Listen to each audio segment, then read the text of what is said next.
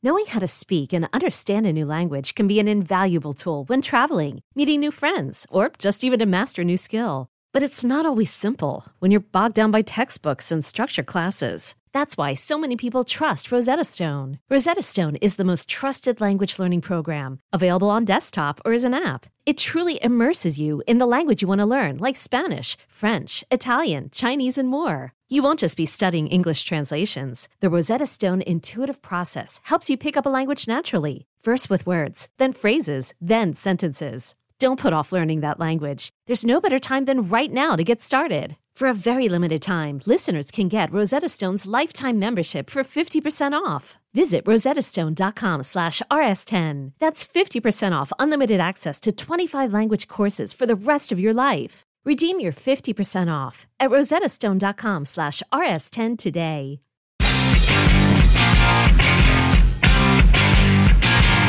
Welcome back to Season 4 of Comic Book Nation, the only show that covers all things geek culture, the official podcast of comicbook.com, and we're on the scramble today. We're hitting the ground running. No time to waste. We had a whole show, but as we tell you every week, it doesn't matter what we plan. We cover all things geek culture, so things be happening, right? Even as we launch, and today is no exception. So, as we came on the air in that last 4-minute countdown we just had, some breaking news that we're going to get to. It looks like Marvel is circling in on a director for its Fantastic Four movie, and it is someone we all know, director Matt Shakman, who you may have most recently remember from directing WandaVision. Whoa, that's it. We're getting meta with it. This volume. We're getting real meta with the volumes here. But director Matt Shakman is going to be taking on Fantastic Four. Now, this is breaking news, as we said, so let's nail down the specifics here. Mm-hmm. There's been a lot of confusion because people heard in recent days that Matt Shakman was possibly taking on Fantastic Four, but it was coming from sources that weren't exactly fully credible. No offense to all of you who reported it. Yes, this is the nut that the blind squirrel found. You guys were right about this one, but it wasn't something that we could take on headline, for trade spewing fact. Now Deadline is saying that their sources are saying that Shakman is indeed in talks with Marvel for Fantastic Four, and that it's still early. It's not like a formal offer has been made yet. It's still early, but that, quote, things are headed in the right direction.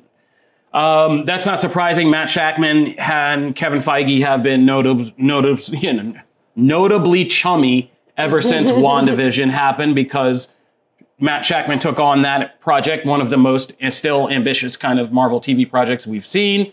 He did a great job with it. WandaVision got a bunch of Emmy nominations, including one for him as director. And so obviously this is somebody that, Marvel would want to keep in the circle and stay close to.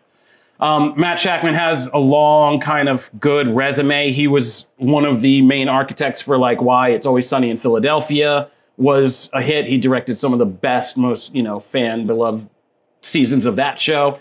He did WandaVision. So it's about time, and this is what Marvel does. They take people who have been rising up and putting out consistent, great work for a long time, usually in comedy, oddly enough, and then they jump them up to big-budget films, and it's been successful. You want another case? Go look at the Russo brothers.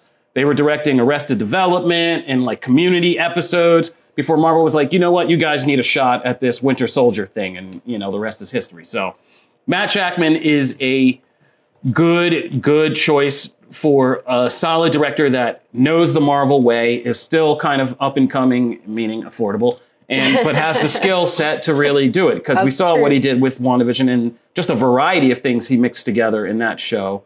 Makes me think you could do a Fantastic Four that could be retro, modern, all kinds of things, go through different dimensions and realities and do all that. And he's a person who can ground it in that family dynamic that we need to hold it all together, like he did with WandaVision. So I'm not mad at this. Things have been scrambling, so I don't have our comment section open yet. That's okay. Are people mad about this? No one's really weighing in yet, but can I just interject? As someone who doesn't really have a background with, this entire branch of Marvel content, is this do we need required reading? What do I need to know?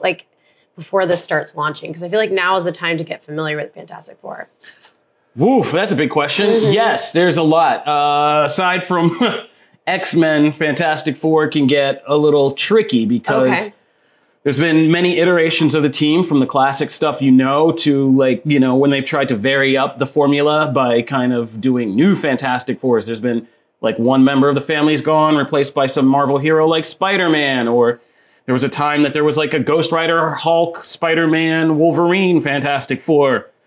There's been the Future Foundation, which is them embracing more of the science-y sci-fi side of the series and not just being a superhero family, but like interdimensional explorers and all that. I love that, though. And so, like, I mean, they've basically stretched no pun, but they've stretched that concept in all kinds of directions. But the core of it is that they are a family, and they do all these kind of fantastical things with, like I said, interdimensional travel and all that stuff. So, yeah. That's exciting, though. Yeah, I know. Man, it's when Where do I start? We're getting to the point where, like, I don't think with Fantastic Four, because as Kofi said, it is there have been so many different iterations. And also Fantastic Four has been one of those properties where it is very well known, but that doesn't mean it has been popular. Right. It's kind of in the spot. That's actually, that's how I feel. It's well known. The heroes in it are well known. Most people know who Mr. Fantastic is, the Thing, Human Torch, Invisible Woman, right? Yeah. And Dr. Doom obviously is one of the biggest villains in the world. But like Dr. Doom has, and the Fantastic Four have had some great stories. I'm not saying that, but I am saying that, like, they have struggled in years, and they were kind of in a place where Iron Man was before the Robert Downey Jr. of it all changed up and made Iron Man into a huge character, right? They're very well known, but sometimes Marvel struggles to, like, get them to a point where they resonate with current fans. They've had that issue in the past.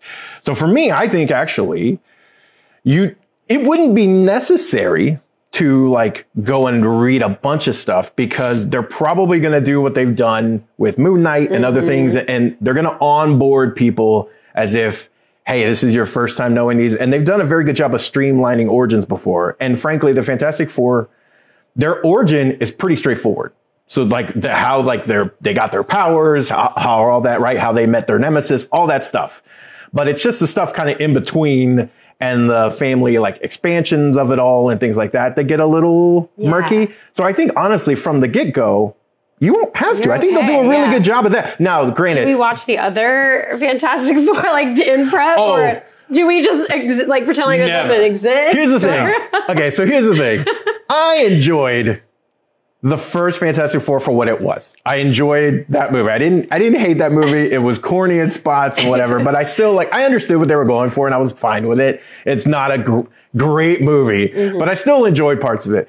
The second one, not so much, but the Silver Surfer, what I thought was fantastic. I thought they executed him brilliantly. He's just in it for, he's not in it enough. And then as soon as Dr. Doom got on the board, and it was like the cosmic board, he's just like, oh yeah, it lost me. That movie lost me.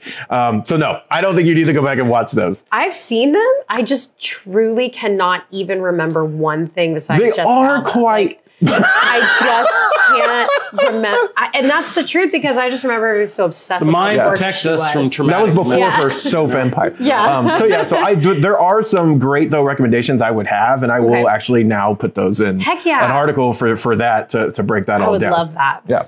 Cool. Yeah, the mind protects us from How traumatic far are memories. we from this? Like, now that we have this in place, we It's know the we have this beginning information. of phase 6. Got so you. 2024, I believe, is when. Terribly far. We're on our way. We're almost through Terribly far 2022, away. guys. I'm not sure. I just realized this the other day. I'm like, oh my gosh, we're towards the end. We're almost in fall. I guess technically we are in fall. Oh yeah, by the way, so Damon did bring up the other Fantastic Four movie that came out after. That one, I completely just ignore. I don't think that existed. I don't think that existed. That's one I do not go back. The other ones are cheesy fun. This one, November 8th, 2024. Ooh, okay, that's not that far away, actually. No, it's not. I mean, they got to get moving on this. And I think he's a much more compelling pick than like Watts was when he was surrounding the project. Yeah, Spider-Man. I mean, I got why they wanted Watts because he could do comedy and heart and all that stuff. Yeah. But I think Shackman showed in WandaVision he can do that like deep drama, character drama, and family drama stuff really well. And so good. Yeah, it's going to be fantastical, and I mean, hence the name. I'm really it's going to be fantastical and kind of do a lot of wild stuff. Because I think this one's going to be a big deal in the multiverse saga. Are we going to go the negative zone? I don't know. Not about this pick and director. Are we going to get the Fantastic Car? I hope so, yeah. The bathtub? Marvel's bathtub vehicle? Yeah, we're going to get that? I want to see all that, you know. Oh, but I mean, yeah, I think we can throw it out to the comments, the ones that work, at least, and say, like, yeah, I don't think anybody's really mad about this. And, I don't think so. Congratulations, CJ Dar, on your first week of college. Man, congrats. Did you finish it sober? Did you finish it sober? I mean, we'll find all that out. All right, so that's our little surprise breaking news drop. From good Marvel and things happening with Marvel that's awesome to DC, where we're taking massive L's. So if you want to know how our year is going, early this year in season 4, we started off with a show called Will Marvel or DC Have the Better Year in 2022? Now we have a show that's Didn't we called all agree it was DC? Yeah, we were really excited for what. We're all in agreement. Yeah, we were all very positive. Now we're sitting over a show called DC's Worst Year Ever. So that's how things are going for us. It's August now. And that's how things are going for us in 2022. But this week we got some more updates on the ongoing shifting sands over at Warner Brothers Discovery in regards to the DC Films universe.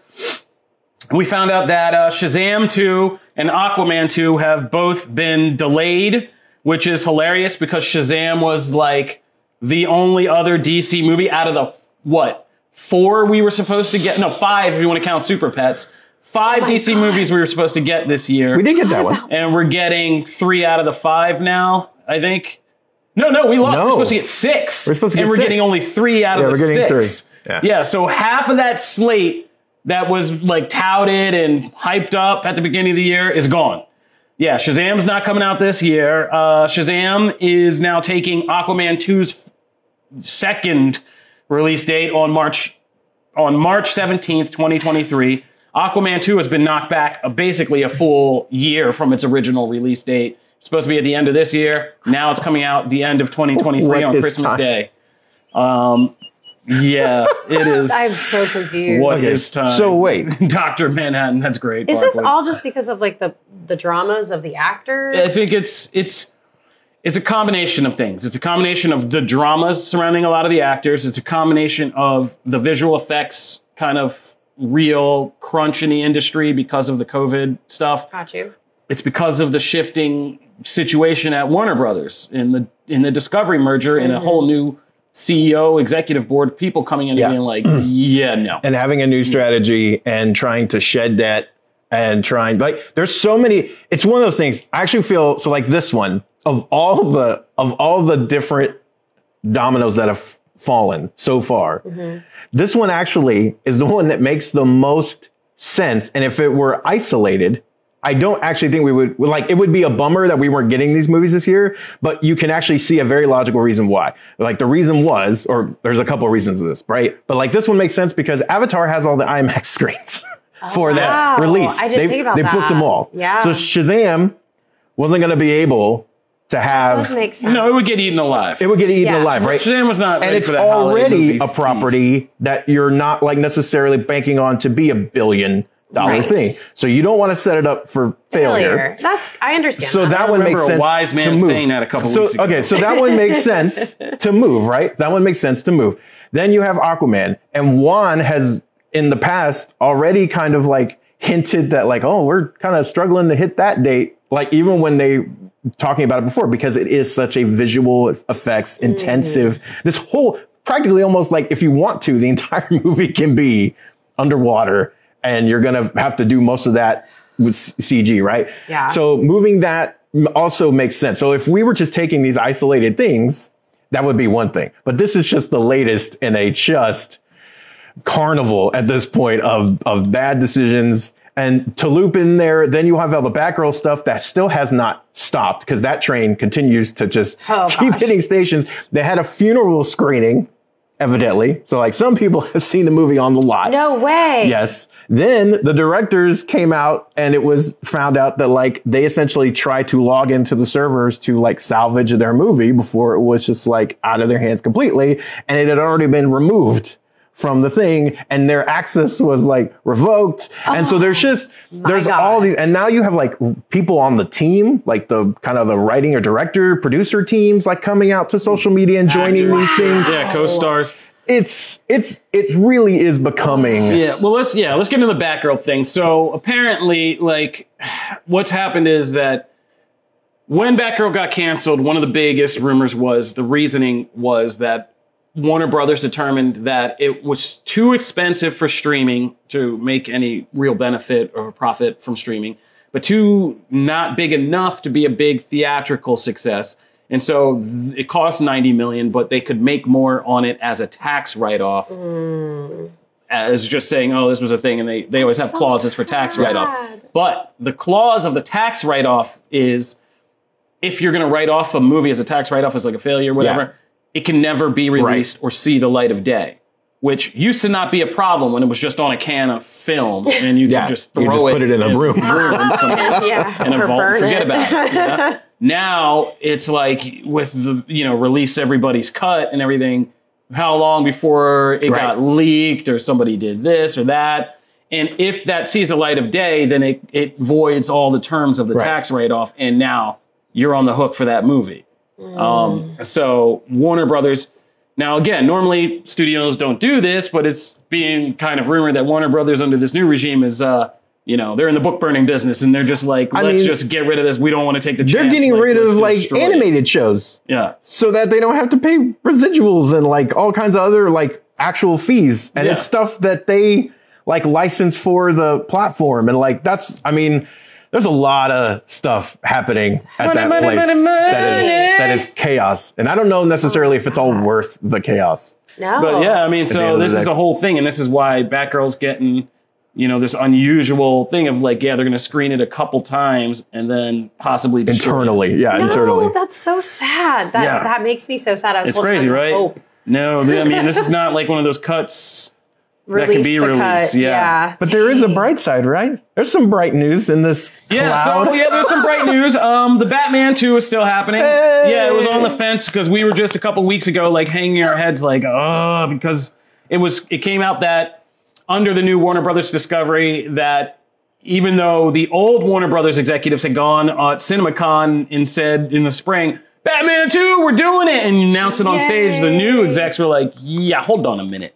And they had to still decide what to do about it. But they've decided to continue with it. It's still Matt Reeves. It's still Robert Pattinson. We're still getting our Penguin show. Matt Reeves signed a whole new deal with Warner Brothers Discovery for his first look deal. So he's going to be doing the Batman sequel. He's still doing the Penguin show. He's still doing the Arkham show. And he'll be doing other projects that he brings to them first. So... As long as the Batman 2 isn't a musical. Yeah. I'm excited. I don't know, man. This Joker 2 musical I am kind of excited for. I'm pumped. Yeah, Lady Gaga and Joaquin Phoenix. It just sounds weird enough to work, right? Yeah. Weird. Sounds weird enough like it could work. So I'm kind of here for this Joker musical. I've seen the fan art of like Lady Gaga as Harley, and it is so good. Yeah, and it could be insane. Them dancing around killing people could be fun. I'm here for that. I'm not mad at that. But so we're still getting the Batman, so that's good. I think Blue Beetle, we've found out, is still safe. Still a thing. Yeah, so Black Adam hits this year. Yeah, Black Adam's coming, and I still think, that could be, if not $1 billion, like a really high earner to kind of kick off I'm hyped DC, for Black Adam. DC films universe. I believe in The Rock, we trust. So it's not all bad news. It's just we're having a different year than we thought, guys. We're having a very different kind of year than we thought. And, sometimes that's okay. It's just ironic that we go from this, and we are going to talk positively, I think, anyway, about HBO Max show. Yeah. Oh my gosh. I'm like, amid all the chaos, somehow I think they actually managed to pull something else off. Yeah. Okay. All right. You want to move us over to... HBO Max, did somebody say? Yeah. I blanked out and went to sleep for a second. You're fine. No. I had a read those comments. We're interactive. Yeah, I know. Got a lot to do on the show. So, HBO Max, That is to say, do you have a reason to keep... Matt, we gave you a possible reason to keep it. You were on the bubble recently about HBO I'm Max. like this close to canceling. Yeah, but now I think we have it because Game of Thrones has returned. And we are back in the land of Westeros. Full House of the Dragon. And we're all going to bleach our hair. Yeah, well, my God. You're already over there. You've never gone. You've been Targaryen a long time. Always. I had blonde tips for a minute. Yeah, no, I don't think it works for me. That is so 90s. It didn't look good. Early 2000s. It did not look good. Love it. Just come out looking like Cisco. I know we used to see that. I love the Targaryen's hair in this though, because it was, especially him. It was really awkward at like some points in Game of Thrones. Yeah, they didn't have wig money early on. Yeah, they did a really good job with the wigs. Yeah, they had to go down to the corner bodega and get wigs back in the day. Now, although Matt Smith says their wigs are very good, but they're so tightly like on their heads that it gets real itchy and crazy. That makes sense. Yeah. He's yeah. great. That's why Emilia Clarke at the end was just like, look, bro, I'm just going to get my hair done and I'm just going to be like this because, tired of the wigs. Yeah. But wig talk aside, House of the Dragon premiered and I think it surprised even some of the most staunch Game of Thrones haters who didn't like the finale of the show in the last season, that it was good to kind of get back into Westeros and that you are able to kind of jump around and jump into these new stories in this new era. And it was still just as enjoyable. I really enjoyed this premiere episode. I think I enjoyed it more than the first episode of Game of Thrones. I mean, obviously the budget and stuff is much different. Like you said, the wig budget alone is increased. But there was just a lot that they set up in this first episode that shows you how the show is very much connected in the Game of Thrones franchise, but is also going to be its own thing. I wrote about this because there's some things some people didn't pick up on that they probably should get prepared for, because I don't want people to start having backlash about stupid things. But this is going to cover a lot of years of the Targaryen dynasty. Game of Thrones was very much like you hit the ground running. Like you hit that first episode, some stuff starts happening in that first episode that begins a snowball that, everything is moving. The White Walkers are coming. King's Landing and the war with the North, that's all happening. People are losing their homes, their statuses, their status quos are just getting knocked down left and right. And they're all kind of thrown out there in the chaos of Game of Thrones. This is not going to be the same thing. The Targaryen dynasty obviously lasts up until the Mad King gets killed, years before Game of Thrones starts. And so this is going to be a more stable world. It's not like the whole kingdom's going down and everybody's going to thing. And so it's going to cover a lot more years. And if we're watching the trailer now, people didn't pick up on this. Like Rhaenyra, the main character, Allison, her friend and all that, like they're going to be two different actresses playing these characters. Yeah. You see it in the trailer, like Emma Darcy is the older Rhaenyra, because time is going to move. We are going to have time jump and go through different, like I said, decades of years of these characters' lives. The Targaryens, and, if you've ever read the history of Fire and Blood or just a basic, what I got to work on, I know Jim and Joe are probably like, get out there and get doing this. But, a whole timeline of Targaryens, that there's some pretty wild things that happen that this episode also, I think, does a masterful job of setting up. So, it's going to be, like I said, a bit more of the court drama stuff, but, there are dragons flying around, obviously, and that didn't bother me after this first episode. Not at all. In classic Game of Thrones fashion, was also really kind of triggering, intense in some portions. Man. Oh my God. Yeah, there's some things, I never watched Game of Thrones when I was a parent until like the very end. Yeah, this episode, if you're a parent, is pretty rough. We had to turn it off. My fiance was like, I can't do it. And I was like, okay, I'll watch it by myself. Yeah, there's some pretty rough things in here. But that's Game of Thrones for you. I had a very hard time with that particular scene. A lot of people did. Oh, a lot of people that's did. Even for like just, like even taking the new parent out of it, that was even more so, right? But like, it was so well acted too. Like it's actually just like they put together the scene in an incredible way, but good Lord, that is just every actor in this is achieving such beautiful moments. Like the acting is, I think, the standout for me. The fact that they can get this much story, backstory, like where we're going, where we've been in one episode, I just was blown away. I mean, I was in this world and I knew everything that was happening. I knew where everybody stood. And the fact that they could get all of that in one episode, that is what I was really excited about. It was impressive for someone like, and I actually am excited that Damon, it looks like, is also on this journey with me because he's never seen Game of Thrones. Yeah. I have like watched, an episode. We just threw you. We have Dragon Fever this week. I don't know if people have seen the episode title. This is all about dragons this week, and we just threw you into the dragon pit deep, huh? Yeah, but I didn't realize we were doing it twice. I came away like I want to watch the rest of this series. I'm very glued. Like I got into the characters, and like you said, what helps here is that it's so simplified as far as like what it's actually about, right? Mm-hmm. Yes, there's a lot of intrigue and different people factoring in, but it's ultimately about like this kind of fight for the throne, this like, I should have that, not you, I should be this, right? Like, it's just that stuff. And I can grasp that without getting into all these other things. Well, to be fair, that's what Game of Thrones is about, but there's just a lot more people, and there's a lot more thrones people are trying to this is very compressed. And it's just like, it's very kind of intimate in that way of just a smaller scale thing. Oh, yeah. And that's perfect for me. That's a perfect introduction for me. And honestly, I could see myself going and watching the other show. If this continues to kind of hook me into that world, I could see afterwards. Oh, it gets deep. I'd go watch it again, actually. Oh, it gets deep. I had a real problem during Game of Thrones. So this was good. Problem. I came away really, really happy. Yes. Oh, thank you so much, Chris, for asking. I was going to answer this without even being asked. Matt Smith is a god. He's such a good actor. Like, if you saw him as Doctor Who, he's the most endearing and likable and sweetheart human being ever. If you saw him in The Crown as the prince, like, you just have this new respect for him and that like stoic role and all of that. Then you see him in this and he's like scary and like kind of awful. And he's just so good. I love this actor. I would say that he's probably one of my favorite actors right now. Aside from giving South Park new musical material, as Game of Thrones has in the past, if you know, you know. Matt Smith contributing to the next South Park Game of Thrones song. But he's also been searching for like that maniacal bad guy role, because you see he's endearing. But I was having this conversation on a different podcast show, and we were saying like, Matt Smith is also very kind of quirky, unique, and weird. Like he looks very unique. Yes. His personality and delivery is kind of very unique. And not in a bad way. Like he's just, like in that weird Christopher Walken. He's almost a geek like to me. Just you. He is, but he isn't. He's just kind of a weird gentleman. He's just quirky. He can play any type of character. That's great. God. But it's always a character is being played. Like that's what I'm trying to say. He's a distinct character actor. Yep. So therefore, there have been times where people have tried to put that to use and it doesn't work. Mm-hmm. Like him trying to play.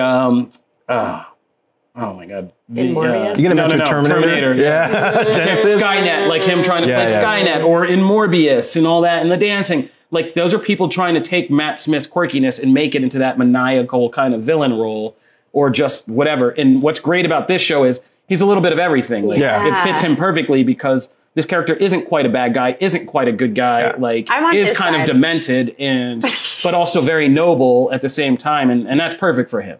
Yeah. And him kind of keeping you guessing and unsure is what you can do with Matt Smith very effectively. Second favorite Doctor. Oh, man. Second favorite. David Tennant, right, is your favorite? Always. Okay. All right. Anyways, Chris Eccleston. If you're watching this show, I love Eccleston too. He's my favorite. But you should definitely check out the show. It is a great show. Yeah, House of Dragon, getting those HBO Max subscriptions back up. And there was some good stuff in this first episode. And like I said, I can't wait because I know a lot of the history of the Targaryens. Like I said, I had a real problem when I was doing Game of Thrones and covering that and reading all the books and all the appendices and all that. There are some pretty wild things that are going to happen in this show that I can't wait for people to see, and kind of twist development. So it's good to be back because we started this show way back in season 1 with Game of Thrones final season. Awesome. And now we're back again. And now we actually have Matt here because that first season was awkward and he was just looking at me like, I don't know. What? I ask questions. What are you talking about? I ask questions. we're all freaking out about oh, Battle of Winterfell sucked. It's so dark. Matt was like, and I was like, who's that? Who's that? That's going to be me with the next You're like, topic, is Winterfell, is he okay? And like, yeah. No, Winterfell, is he okay? So we've come a long way, baby. We've come a long way. We act like it hasn't been. We've been doing this show for a long time. We put in the work. So, yeah, we've come a long way. It's good to get Game of Thrones. That's good again. So, all right, we're going to take a break. But when we come back, we got to get to the second half of our Dragon Mania episode, which is I'm throwing everybody in the deep end. We're doing more anime because we cover all things geek culture, and we've been slacking on the anime front. But anime is mainstream. We're doing more of it, and I started by throwing everybody in the deep end by going to see the new Dragon Ball movie, Dragon Ball Super Superhero. So we're going to have a special guest come on and help us with that. We'll be right back. This is Comic Book Nation. Subscribe to the YouTube if you're on there, and if you're on the Twitch and it's on the Fritz, be sure to subscribe to YouTube, our YouTube channel as well. We'll be right back.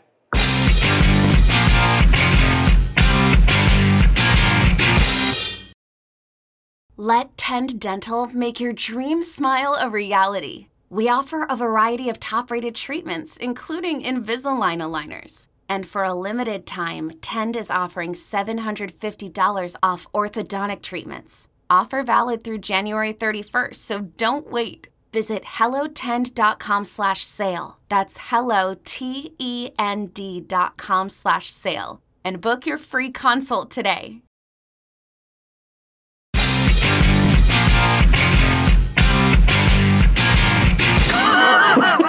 What's up? We are back to Comic Book Nation. Matt was done showing us his big sword under the table, and now we're going to get back to the show. So, we are here, and we are talking anime, and we went to go see Dragon Ball Superhero because we're getting into some anime, and this has been one of the not even one of, but the biggest anime movie release or opening, setting new records, hyping up more Dragon Ball, and so the perfect place to start on our anime journey is right here. Janelle has a real life right now. She is planning a wedding, so she couldn't make it out with us, so it became a mandate between me and Matt, which is its own story about me and Matt's mandate to the movies, which might be a regular thing we have to do. It was very nice. It was very fun. So me and Matt went on a mandate to the movies to see Dragon Ball, but we're not going to make this all about us, even though I'd like to talk about, our whole experience together. We're going to bring in one of our expert anime killers from the comic book anime staff. Mr. Evan Valentine is hanging around in the wings. Hey, everybody. Thanks for having me on. What a great week for dragons. What a great week for Dragon Ball. Thank you for having me. Yeah, man. Welcome. It's been a while since we have you on, Evan, but it's good to have you back. And it's good to have you here because I know you and the rest of the comic book anime team have been hard at work. I actually don't remember this scene. What happened right here? When was this? Anyway. Did it all leave your mind already? Come on now. No, there was a brief moment where I might have passed out, but I was just very tired. By the way, he did. Yeah. He totally did. Yeah. There was a brief moment I passed out. It happens a lot in movies these days. I have 2 children, you all. I'm like, yeah, I have a very busy life. But it was only very brief, which is a testament to this movie because I couldn't stay asleep very long because, this was just too action-packed to kind of do that. So... Mm-hmm. Let's get into Dragon Ball Superhero. This has been an interesting film because this opened lower in Japan than just about any other Dragon Ball film of recent memory or anime film for a lot of it, which was kind of a concerning sign, but it's opening huge in overseas markets, including being a new record setter here in the US with 22 million, which is, and I did an article about comparing recent anime openings, like even franchises you think are so big, like My Hero Academia, Demon Slayer, Jujutsu Kaisen, like even their box offices, you're talking about topping off at the high teen millions for their opening weekend, and Dragon Ball is just kind of shooting up past that and co-opening with 21, bordering on 22 million. So that's a big deal for where anime is as a box office draw, and it's interesting that this particular film is performing so well overseas and not in Japan. Yeah. My whole theory is because of the Gohan factor, this movie trades out Goku and Vegeta, the main characters of Dragon Ball and Dragon Ball Super, particularly, and brings back Gohan, who was really the undercover kind of main character of Dragon Ball Z. And I think that explains some of the box office is because the majority of people in the West, I know this, got exposed to Dragon Ball through Dragon Ball Z. I got it in the 90s when it was broadcast on what is now the CW, like on Sunday mornings. But then during the 2000s, of course, it came out in DVDs. Then it was kind of recut and remastered. It was put on streaming services. And so people have really discovered Dragon Ball Z. And as anime becomes more and more and more and more mainstream, people have gone back. This is one of the staples you got to watch, right? Oh, you got to watch Dragon Ball Z is the one people have heard about. So Gohan is a known entity to a lot of people on the Western side. He's like their hero, the guy that they kind of got behind. So I understand why this movie about Gohan, essentially becoming the man again is so popular here. So I'm not mad at it. I've been Team Gohan for a long time. I've been somebody who's mad at Dragon Ball Super for kind of essentially abandoning a lot of the story threads that Dragon Ball Z set in motion. And I'm happy with where the franchise is going. And we'll get into that because there was more stuff this week that happened. But so much. Yeah, so much stuff. But yeah, Matt, we threw you in. This was your first Dragon Ball experience. What did you think? I did not really I knew what to expect from I've seen footage obviously of Dragon Ball. I'm not like that. Unprepared. I've seen stuff, right? But I didn't expect, number one, the animation style, like the way this looks I love this. Like everything just pops so much on the screen. Like all the characters, the fights themselves, the cool effects.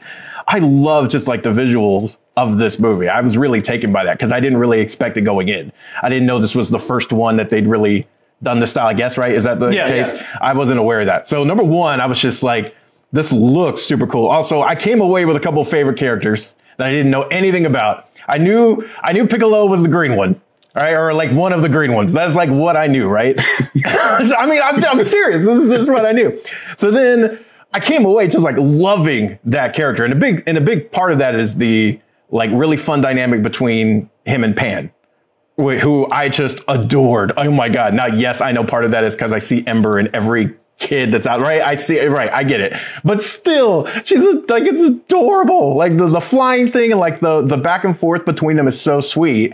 And that also made me invested in Gohan's story because I was mad at him at first. I was like, what are you doing? Like, what are you shirking your parental responsibilities for? Why's your head in the book? He's only doing what he learns. Stuff, right? I understand. So like, there was stuff like that really got me invested. I also will say that it was nice to have a couple new characters for someone like me coming into this and go like, I even asked you at one point, I was like, am I supposed to know anything about them? And you're like, no, like they're brand new. Dr. Hito is amazing. Dude eats Oreos all the time. He's just eating Oreos for like, I feel like half the movie he spends eating from a plate of Oreos. And like, it's so amazing. And that's a good pause because I think this was something you didn't realize about anime, but like that I was just like, oh yeah, this is like totally anime. That you were just like amazed that they took time to animate like simple things like him popping out more Oreos and like sitting there and how many Oreos we're eating. You were like fascinated by this. I was like, oh no, bro, that's anime. Like those little kind of weird life flourish details that they spend so much time like intricately animating. There's that whole sequence where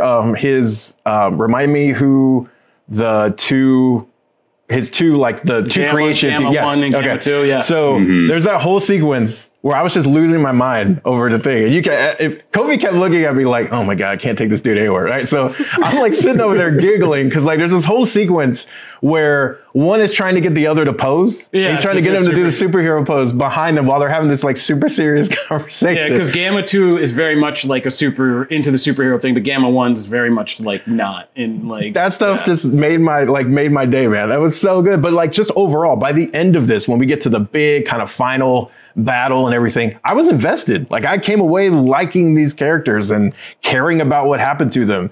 Not so much the like Goku of it all, but I also liked that like I thought this was going to be, I didn't know anything coming in. I thought this was going to be a Goku movie because that is the character I have seen the most associated with Dragon Ball. So I assumed that's what this was going to be.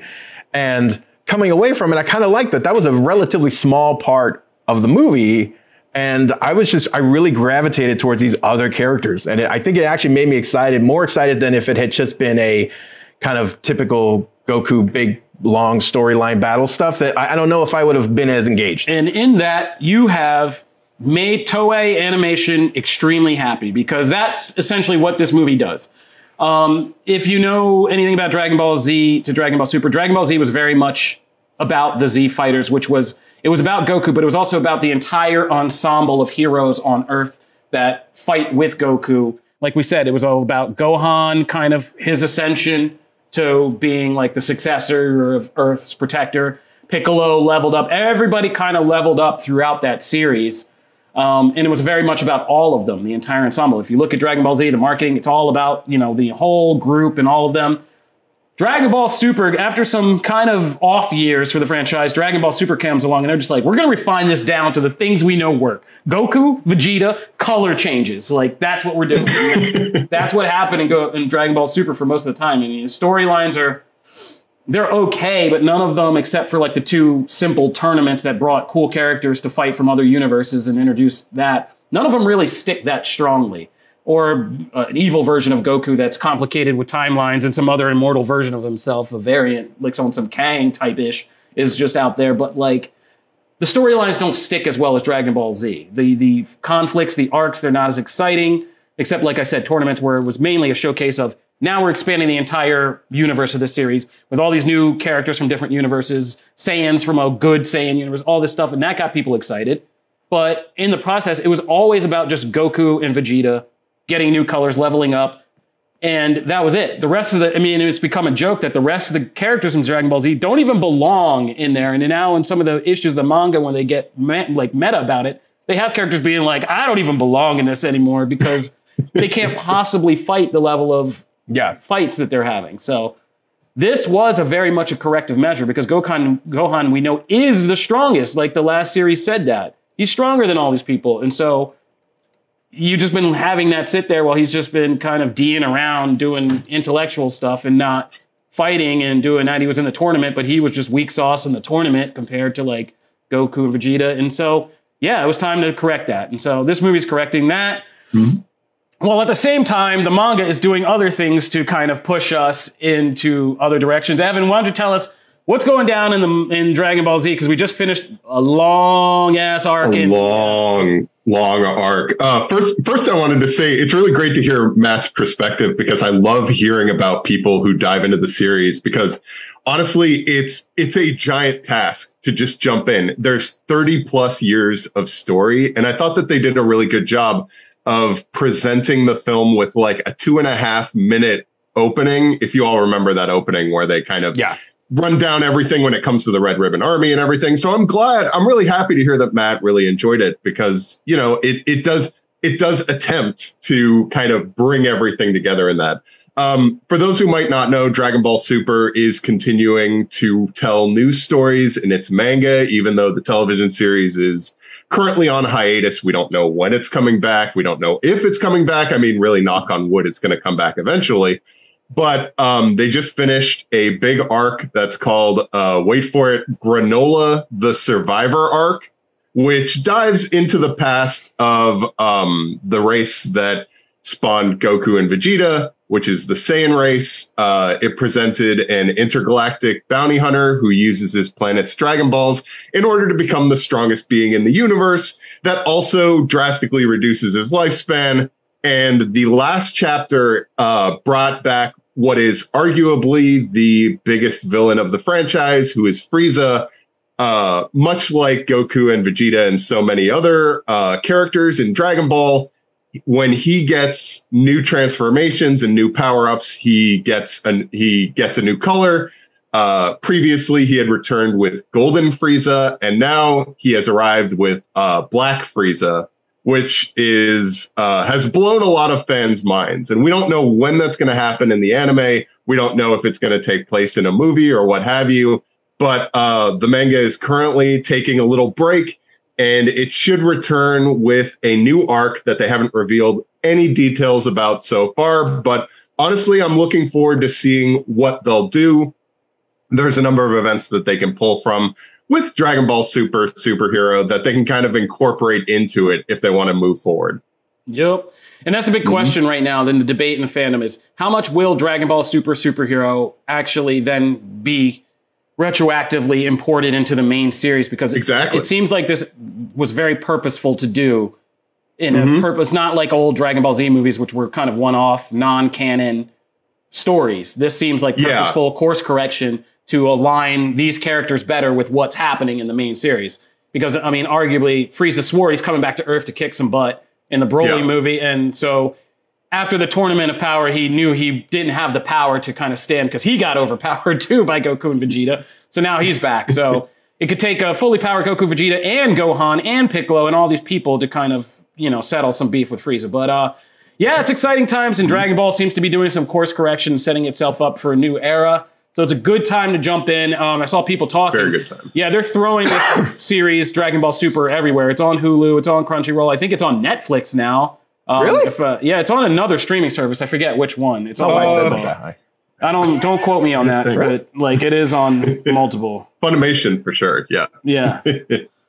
But anyway, it's out there. Dragon Ball Super is one of the most accessible ones, you know, going right now. This made me want to learn more about the series. I will say, awesome. I don't know how. Great. I don't know whether to go read or to jump into the show. Like, I don't really know how to do that, really, because I still come away a little bit like, I don't know where to go next. But I did. Well, let me put on my anime hat, and I can walk you through. And this is great for the audience as well, because anime isn't going away, and it's becoming more popular. And obviously, since Dragon Ball Superhero was the #1 movie in North America, like people are starting to kind of recognize that like this medium is kind of blowing up. So if you want, Matt, and any audience members who haven't gotten into the anime that is Dragon Ball, you can currently read them on Viz, which is they're the English printers of the manga online, and they have a great deal where you spend like $2 a month and you can read everything in their back category or whatever, or their library. You can read Dragon Ball from start to finish. I think you could probably do it in, I want to say probably like a week to kind of catch you up. Oh yeah. No. I've said it multiple times on the show that Viz subscription is the best bang for your buck you're going to get. It's really good. But also, if you have a subscription to like Crunchyroll, you have a subscription to Hulu. I'm not sure if they have the original Dragon Ball and Dragon Ball Z on Hulu, but they also they did release a series that was called Dragon Ball Z Kai, which is effectively it tries to it edits, it cuts. It slashes and burns a number of footage and kind of puts it all together into less episodes for you to watch. Oh. So I would say that would be kind of the best. If you want to dive into the anime, Dragon Ball, the original Dragon Ball series, which came out in like the 1980s, does have some important stuff in it. But if you want to bypass that and just run into Dragon Ball Z immediately, you can totally do that. And I don't think you'll be missing. Yeah, no, if you start with Z, you'll be fine. Yeah, because it changed the mythology so much from the original series and kind of went in this whole different direction. Like, yeah, all it's right, like an Outcast album. Like, I'm down for that. An Outcast album. No, seriously. Like, by the time they went from just being like Street Fighters to like now we aliens to like it gets crazy. But that sounds awesome. All right, but that's it for anime. There's a lot more going on in the anime genre right now, so keep it locked at comicbook.com. Anime, we got My Hero Academia is coming back. Mm-hmm. We still got one season of Attack on Titan to finish by next year. We'll definitely be talking about all that when that happens. Got a new one called Chainsaw Man coming down the pike. That looks awesome. Yeah, it's going to be a lot to talk about. So good. We'll be doing more anime because we got to tell you guys. I mean, we're not doing enough service for that. We got to service all of geek culture and tell you guys why you should be checking some of this out. So thank you, Evan, for coming on. Dragon Ball Superhero is killing it at the box office and is in theaters right now. It is a good jumping on point, and you need some brief history they go over in the beginning. But after that, you can kind of get into it. Matt's okay. See? Yeah, I'm good. All right. That's fun. So thank you, Evan. Thank you guys. And we're going to move on now to our next thing, which is talking about She-Hulk. Welcome back, Janelle. You have a nice break? Yeah. We're just hanging out in the chats, talking away. Yeah, She-Hulk episode 2. Let's talk about it. So there's not a lot to talk about because there's not a lot to episode 2. It's only 20-odd minutes. Well, it is quick. Yeah, it's 20-odd minutes. It's quick, but it's I wasn't mad at that, though. Yeah. I wasn't mad at it. It's a quality episode, but it's just a shorter episode. And it basically just... Because we got a lot thrown at us in the first episode. Mm-hmm. But a lot of it had to do, of course, understandably, with the Hulk of it all. But this one is about how that all affects, the life of Jen Walters, attorney at law. Yeah. And so we got that kind of... her slice of life about what the fallout of her hulking out for the first time in a court is. And it handles it pretty pretty well, and it's pretty deft, storytelling for 22 minutes because we get a lot. Yeah. And I've watched it now like 3 times, and I'm like, each time I'm like a little more amazed about how they manage the whole thing. Because we get her legal, how she resolves her legal or her professional issues. Mm-hmm. We get her family life. Yep. We get, a reunion with Tim Roth's Abomination. And then we get a good twist ending that even just helps fill in some important Marvel Cinematic Universe storytelling gaps. And so I wasn't mad at it. So it's a tight 22 minutes. And I think it helps solidify. I like this in the first episode as a set to kind of see I agree. how people feel about it. Yeah. And I think altogether, I can't say anything that much because I've seen all 4 first episodes and I've already said what I feel about it and how much I like it and how fun it's going to be. But again, this also did the same thing I said. It generated good Twitter buzz and stuff like that and is entertaining Marvel fans, and it has a lot of people kind of, they're in after this, for this episode of what the show is going to be in terms of like a sitcom. Yeah. And I think that was the biggest achievement for me. It's really charming. Like the show in general is just really charming, and it's likable and it's easy to watch more than once, like back to back. And I can't really say that for any of the other shows. Like I love, WandaVision is my favorite, but I would take moments to rewatch it, or even like weeks. This one I literally just watched it twice in a row because it was just cute and charming. And I'm like, oh, did I miss anything? Like I want to see what's going on. So I think this is a really standout show without being overstated. Like it's an understated but such good show. Yeah. Yeah. I think you said it best. I don't really have much to add. I think part of it is too that I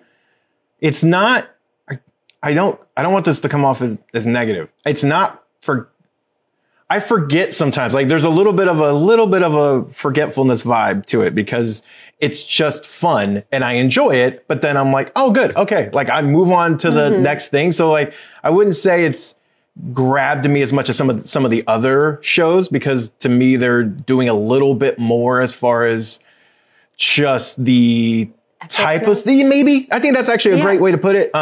They feel more important as far as just their overall meaning to the universe. Right. Not necessarily. I'm not talking about like Easter eggs or you got to throw MCU stuff because like I got on Ms. Marvel about that, right? Like I don't need forced MCU ties, but just the nature of what they're doing feels a little more important. But overall, like I just really enjoy the series. I smile the whole time. It's funny. It makes me laugh. I like the show. It's great. Yeah. Yeah, and just some quick things. We're not going to go too deep into this. We have a whole Marvel show, Phase Zero, that dissects these episodes each week. But yeah, there's some fun things people are buzzing about. There's a tease of World War Hulk or some form of that possibly happening with Hulk going back into space and to Sakaar, it looks like. Emil Blonsky, Abomination, and where this could all be going is kind of exciting with the Thunderbolts of it all and things like that. My favorite thing is the phone call. It's the phone call between Jen and Bruce. Oh, yeah. That's the best. That's my favorite part of the episode because she keeps going. He's like, so it sounds like you've already accepted the job. It's like, it's such a good spot. Yeah. So, yeah, all that was good. And so, bunch of fun things in this episode. She-Hulk episode 2. Loving the show. Can't wait for next week. I cannot wait for next week and just to see people's reactions. So that's my tease. Oh, that's intriguing. All right, Matt, you want to take a minute to lick your sword out under the table? We got parts. Why you gotta say it that way? Why you gotta say it that way? All right, hold on. I got stuff. So we weren't joking. So because it is Power Week over here, it's Power Rangers Power Week. It's Power Month, actually, and Power Rangers Day and everything. So it would be remiss of me not to celebrate with some Power Rangers merch. And I got the chance to check out the Mighty Morphin Lightning Collection Power Sword. And this thing is awesome. So I was actually showing Rich ahead of the show, right? So what's cool about it is that it actually, let's turn it on, right? And then I don't know if you can see it. I'm going to angle the blade there. There we go. Let's see if I get this right this time. What? Right? Stop. That's sick. And then it makes I'm gonna hurt people if I go swinging this around. Yeah, chill. But what's awesome is, are we gonna get in trouble for this? Come on. No, because I'm gonna cut it off right there. I think that's our 30 seconds. That's our 30 seconds of time there. So this is I'm so happy right now. You don't know. All right, so this is awesome. This is really, it actually feels if you want to hold it and stuff while I point out. You said it makes noises? It does. I turned it off. No, it's Oh, is it still doing it? Oh, still yeah. does it. I like that. Someone please capture just that part. Look, man, I don't even. This is giving me PTSD. This is actually Ever since I gave my heavier. son some lightsabers Yeah. for Star Wars Day, I've done nothing every day except have sword fights or construct swords every single day for the last month. Okay, these are not Can't buttons, anymore. just in case you're wondering. Right? Can't It feels- anymore. It doesn't feel like cheap. It This feels is like like it's got heavy. some heft to It's it. substantial. Look, a couple things. I do not control my face. I'm a terrible poker player. My face does what it does based on my emotional God. state, and I can't control it. And then it has this. Yeah. Also, we base. didn't mention on She-Hulk, but yes, there's a Wolverine reference. If you Oh, missed that's it, in right. She-Hulk, there's a news article about a man having a bar fight with claws, which means, and we have been joking that the Wolverine video game coming out is therefore canon. Oh, yeah. But yeah, there was a Wolverine reference. But Yeah. this So- is Matt's Power Rangers feature. Yes. So then, of course, you can see this little guy right next to me is the brand new Megazord, is the Zord Ascension project from Hasbro, and their whole, like, they're going to be doing the Dragon Zord and everything. So this actually comes in all the different, like, as split against the 5. So it's all the Zords, and then you put it together. And I will say, the diagram to put this together, maybe it's just I'm a little older. Maybe that's it. But like, I had like a super hard time trying to like see all they put it on one page and it's all these steps, Oh my and it was a little God. hard. However, he's all together. He's not breaking. And it's kind of dope, man. I think he's going to be my new, my little Destiny. We got I the love shield, him. all this, and then Look of at course that it all comes beautiful apart. pan, Richard. Let's Look go. at that. He's killing Yeah, it. those toy shots. This is why you got to watch the show. If you're just downloading, we Look love you. at But this is that. why you got to watch the show. Should I bring my we've gone Spice Girls visual. away? And then for Legos in? scale, look at the little Rangers they include right there. my Also, Oh, that's cool. when you take it apart, each of the Zords actually has a little Ranger put in the cockpit as well for scale if you're just doing them separately. Wow. So pretty cool. These are all, you can hit up these. This is actually available now, the sword, and then he is actually shipping now as well. So yeah. fun. So, All right, that's power, Matt's baby. agendas. Thanks, Why don't you take us Matt. into our final segment today, which is comics. I'm gonna keep this We got a one. little bit of time. Let's knock out some good comic stuff. All right, so AXE Judgment number 3 is the first book of the week. More X-Men. Oh no, you're so excited. More X-Men and Avengers and Eternals. This one, okay, so I'm going to make a reference that I'm probably going to get a lot of whatever. This book, I was loving this book until about 75, I would say probably 75%, 80% of the way through. And then it totally Twilight Breaking Dawn Part 2'd me. And said, oh, it didn't happen. Because if anyone's seen that movie knows there's an awesome battle scene that happens. It's like a chunk of the movie, and that was dope. And then it goes, that didn't happen. That was all in the mind there. And that's what this issue does. I was loving this. This issue was like hitting on all cylinders. We were like seeing the deviants Matt come wanted in. everyone to just perish. I He wanted it to really happen. Yeah, you wanted that T2 or that Terminator fantasy, huh? There was this whole battle and all these things going against each other. And like, I knew something would twist, but I'm not a huge fan of I don't love that plot device. That's always like a plot device that never quite works with me. I always get a little annoyed because it feels like I wasted my time up until then because none of that mattered. So I always get a little irritated. Granted, that's probably more on me. And I'm not going to say it won't pay it off in the future. Maybe it does. So maybe I will look back and go, yeah, that was the right call. But I'm just saying, as far as my personal preferences, that storytelling mechanic always gets me a little like, I come away more deflated than anything. That said, it is interesting to see the Celestial judging and making like that whole Captain America scene. There's a whole Captain America scene where he's judging him. And it's really interesting how they're using that to explore these characters in just little bitty bite-sized portions. So I like this issue. I actually have come away a fan of this series so far, but I won't say it's not on the top level of my greatest Marvel events yet, but I'm enjoying it. I was coming in a little trepidation, so I will say it's winning me a little I think bit. it's weak. I think the issues are very kind of boring and like hard to remember. And it's not that I think there's nothing wrong with the story itself, but I think that it doesn't utilize or fulfill or make me as excited with the level of characters it's playing with and the level of stuff that it's playing with. It should feel a lot more exciting to me, and it doesn't. And like, it's exciting to see the X-Men talking with like the Eternals and having discussions and comparisons and stuff like that. It's interesting to see some of the Eternals kind of breaking character and doing stuff. Right. like covert missions and stuff like that. All that stuff is exciting, but it's just like there's just so much thrown at you in terms of spectacle and characters in these that none of it just feels like it's hitting on a personal level. It just feels like very spectacle event, but like there's nothing personal pulling me through it. And it's just like a weird, it feels like a weird kind of Marvel examining the fan debate about whether Eternals or X-Men should be the leading kind of superpowered race of characters. Which I don't think is bad in itself, but maybe the execution is not quite there. Just the execution. Oh, wow. I didn't even put that together. My bad. No, that's what we need. We need the executioner to come through and fix all of this. Yeah. But it's okay. Yeah, I'm with Kofi on this, but I'm glad I'm not alone because I was like, oh no, maybe I'm just biased because maybe X-Men aren't my favorite. But you know what I really want to just say? Oh, here we go. How can I like X-Men? Like, what is the backstory? Like, what is Don't the one book? Don't be racist. I don't know. No, but I'm saying, like, what should I read to like understand? Because I feel like I was just thrown into this, like, you should know that they're the good guys. Meanwhile, they're like kind of beefing with humans and I'm a human. So I'm like. Okay, so for me, there's like there's like two books that kind of immediately come to mind. Okay. I will give you those two. I'm not going to reveal them now. I will give you those two books. Yeah. And I'll find a way to get you those two books now because our thing's all weird. But I'll try and find a way to get you those. And then I would be curious to see what you think. Because yes, it is. And I wouldn't even start, it's House and Power. There's so much of that. I feel like, yes, it's important to now. But if you just want to get an idea of like, why people love these characters. Yeah, that's what I need. I think that would be good. So if anybody is watching or listening and you have suggestions, seriously throw them at me. Like, just tweet me or whatever. Come into this stream and tell me. I think I'm open to it. I mean, you have to go back and read a lot of like the X-Men getting murdered for years. I see House and Powers in here a lot. Yeah. Now, okay, so I see House and Powers in here a lot, but I would say those aren't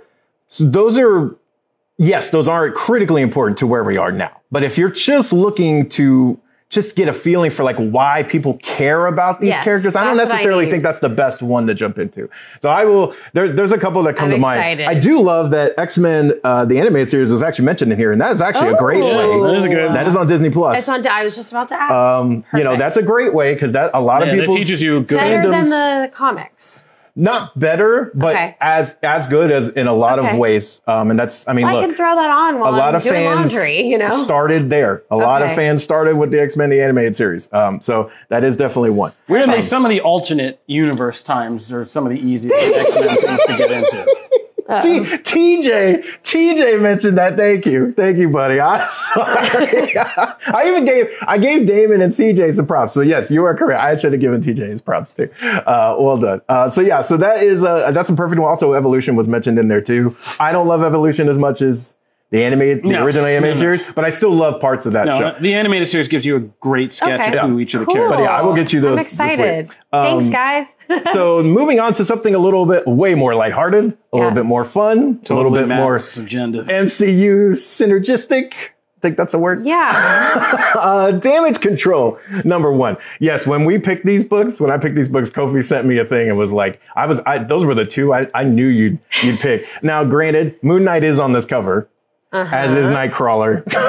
So I get it. It's probably immediately appealing. But I thought this was just simple fun. Of course, for those who don't know, Damage Control is this, agency that kind of started out as, we're picking up the scraps of these superhero fights and we're kind of creating technology with them. Then that kind of went into we're kind of becoming more of a police agency, and it's kind of morphed along the way a bunch of different times. This book kind of takes all of that and puts it in one big pot and says hey, we're a little bit of all of that. And we're expanding here. And now we're working with the heroes and this and that, right? But it's super lighthearted, super fun. There's 2 stories. I actually adored them both, but for very different reasons. And, this just explores the first part of the book actually explores the heroes, and it doesn't really make a team. That's the impression it gives you from the cover. But that's not really what happens. It's just kind of heroes that this new intern in the company is passing by. But then the second story, it's just kind of ridiculous fun of the head intern having his mom come to visit for a tour, and then zaniness happens.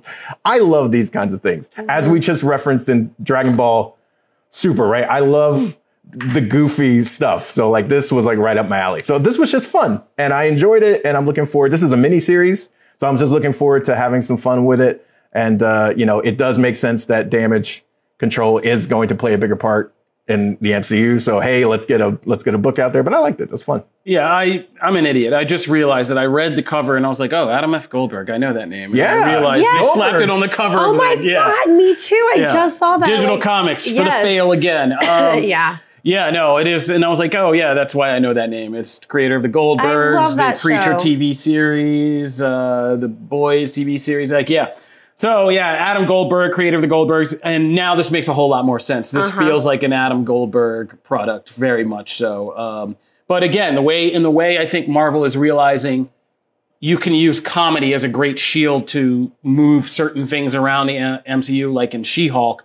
This is clearly looks like the backdoor pilot script for what a damage control show would be in the MCU. And I'd watch that. And I'd watch it too. It's funny. Getting the cameos in are going to be the big thing. But like, yeah, just seeing them do errands and like try to handle like Moon Knight or Moon running Knife. or trying. Oh my gosh. Hey, Moon Knife. Or getting into an elevator with an ice cream cake with Ghost Rider and being like, can you turn your head down? And him getting like super pissed about it. Or just running into She-Hulk and stuff like that. Like, this was a great hook, and the kind of douchey guy the new kid's working with who is acting more important than he is and all that. Like, there's still, like, a good character story underneath all this, and even these zany characters are going to have... You can see where they're going to open up later and be more, vulnerable and stuff like that. But it is funny in just, like, the level of things that this workplace comedy is dealing with. Like, it's not like Dunder Mifflin where you lose a memo and you're losing your biggest paper sales. It's like...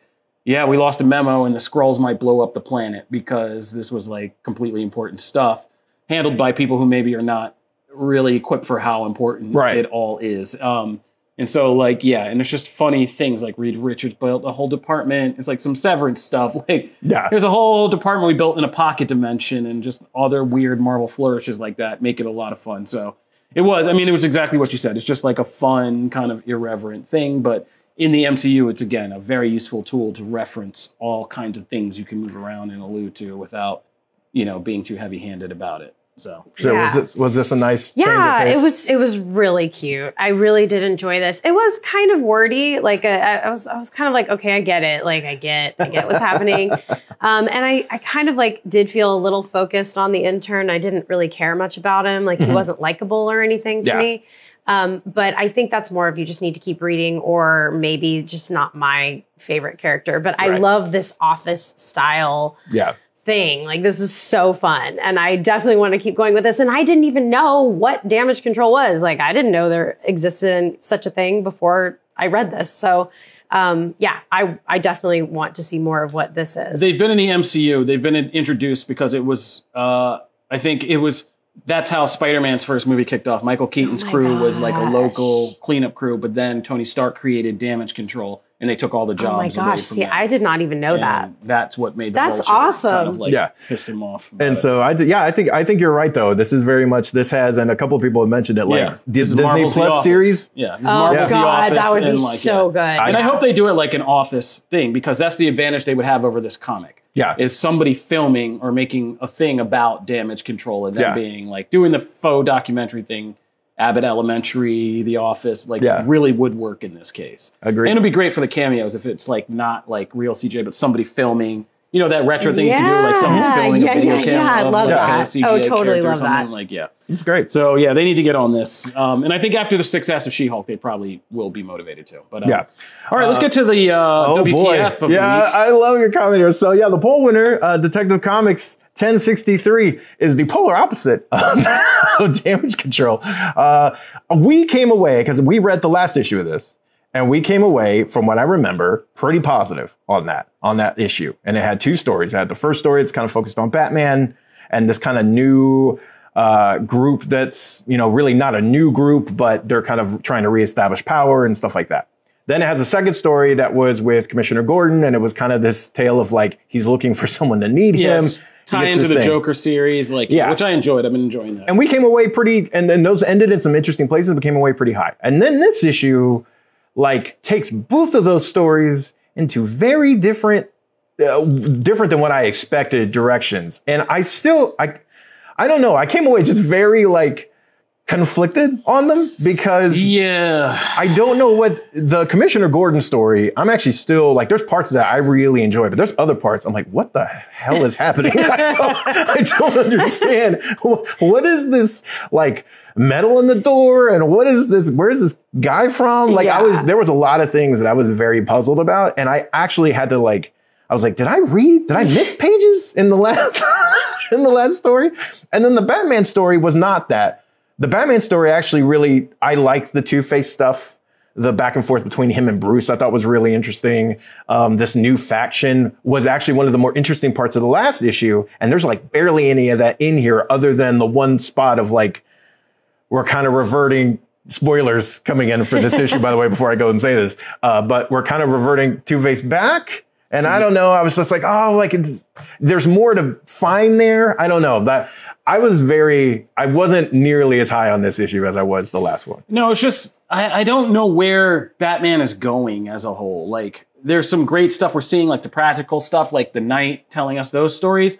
And then we had this whole thing after Joker War of stripping Batman down back to basics and kind of the stuff that connected to like Future State that we like Batman the Detective, when he's just kind of a stripped down Batman living in somebody else's apartment building. And we were all like, that's a good idea and this is all good. And this issue starts like it's dealing with that. I mean, the best scene for me was the conversation between Harvey Dent and Bruce Wayne about how they used to be these icons of Gotham that are now no longer what they were, and Gotham's no longer what it was. And so that was all very interesting for where Batman is and where Harvey Dent's thing. But then we just throw in this weird mystical organization and it's just like magic. We're doing magic stuff now. And it's just like this, between this and then the Batman. Chips. Because Chips has been really good too. Yeah, Chips but just getting to where we are with now him going to other Persona. It's just like. Oh, yeah. Batman's just going in some wild directions right now. And I'm just like, I forgot about that. Oh, you guys did that when that's right. Yeah. I was like, I don't remember talking about that. Oh, yeah. You weren't here. Yeah, I wasn't here. Oh, okay. Yeah. So, Batman's getting a little wild right now. And I'm not down. And I never like when Batman gets into like mystical stuff very much. It's my least favorite kind of Batman story. I'll take supernatural stuff because Batman's like a weird, he can be a super scary character. But like, once Batman gets into like magic and mysticism and old mystical societies, like I never really liked that much. I like that stuff better for like Damon and people like that who are connected to League of Shadows and whatnot. But like, I saw Damon's thing in the chat, not more Batman. There's so much Batman. Also, that is not my fault. That was in the poll. I voted. Well, okay, actually, I voted for another Batman book, so I can't even say that. Oh my gosh. I voted for the other Batman book, which is really good. What did you think? I didn't think it was bad. Right. Like I enjoyed this more than the X-Men book. It was just a lot, you know. It's just backhanded comment. I really thought, but you know what I will say about the X-Men book, just to end it is like I'm kind of over the Eternals, so that book pretty much got me off of the Eternals. I was really excited about them. Now I'm not. Anyways, don't blame you. This one is it was fine. I mean, it was a cool read. It didn't bother me. The artwork was really nice. Yeah, and it's really pretty. I love the way Harvey looks. Like Harvey Dent looks amazing. I love that gold mask and like I love that aesthetic in general. And it left with a cliffhanger that I'm curious where it's going. So okay, that's comics. Yeah. All right, and that'll do it for the show this week. We want to thank you for tuning in for Comic Book Nation, the only show that's doing it for all of geek culture and helping explain it all to you guys. And we also want to say to subscribe to our new YouTube channel. My brain shorted out there for a minute, but we have a new YouTube channel. It's actually showing up now. It's actually popping in searches. So Comic Book, all one word, Nation. Subscribe to our YouTube channel, please. Download the podcast on your favorite platforms and follow us on Twitter at Comic Book Nation. You can follow us individually. I'm at Kofi Outlaw. I am Matt Aguilar CB. I am at Janelle Wheeler. And we will see you guys next week and every week as we continue to break down all things geek culture. This is Comic Book Nation. Peace. Bye, guys.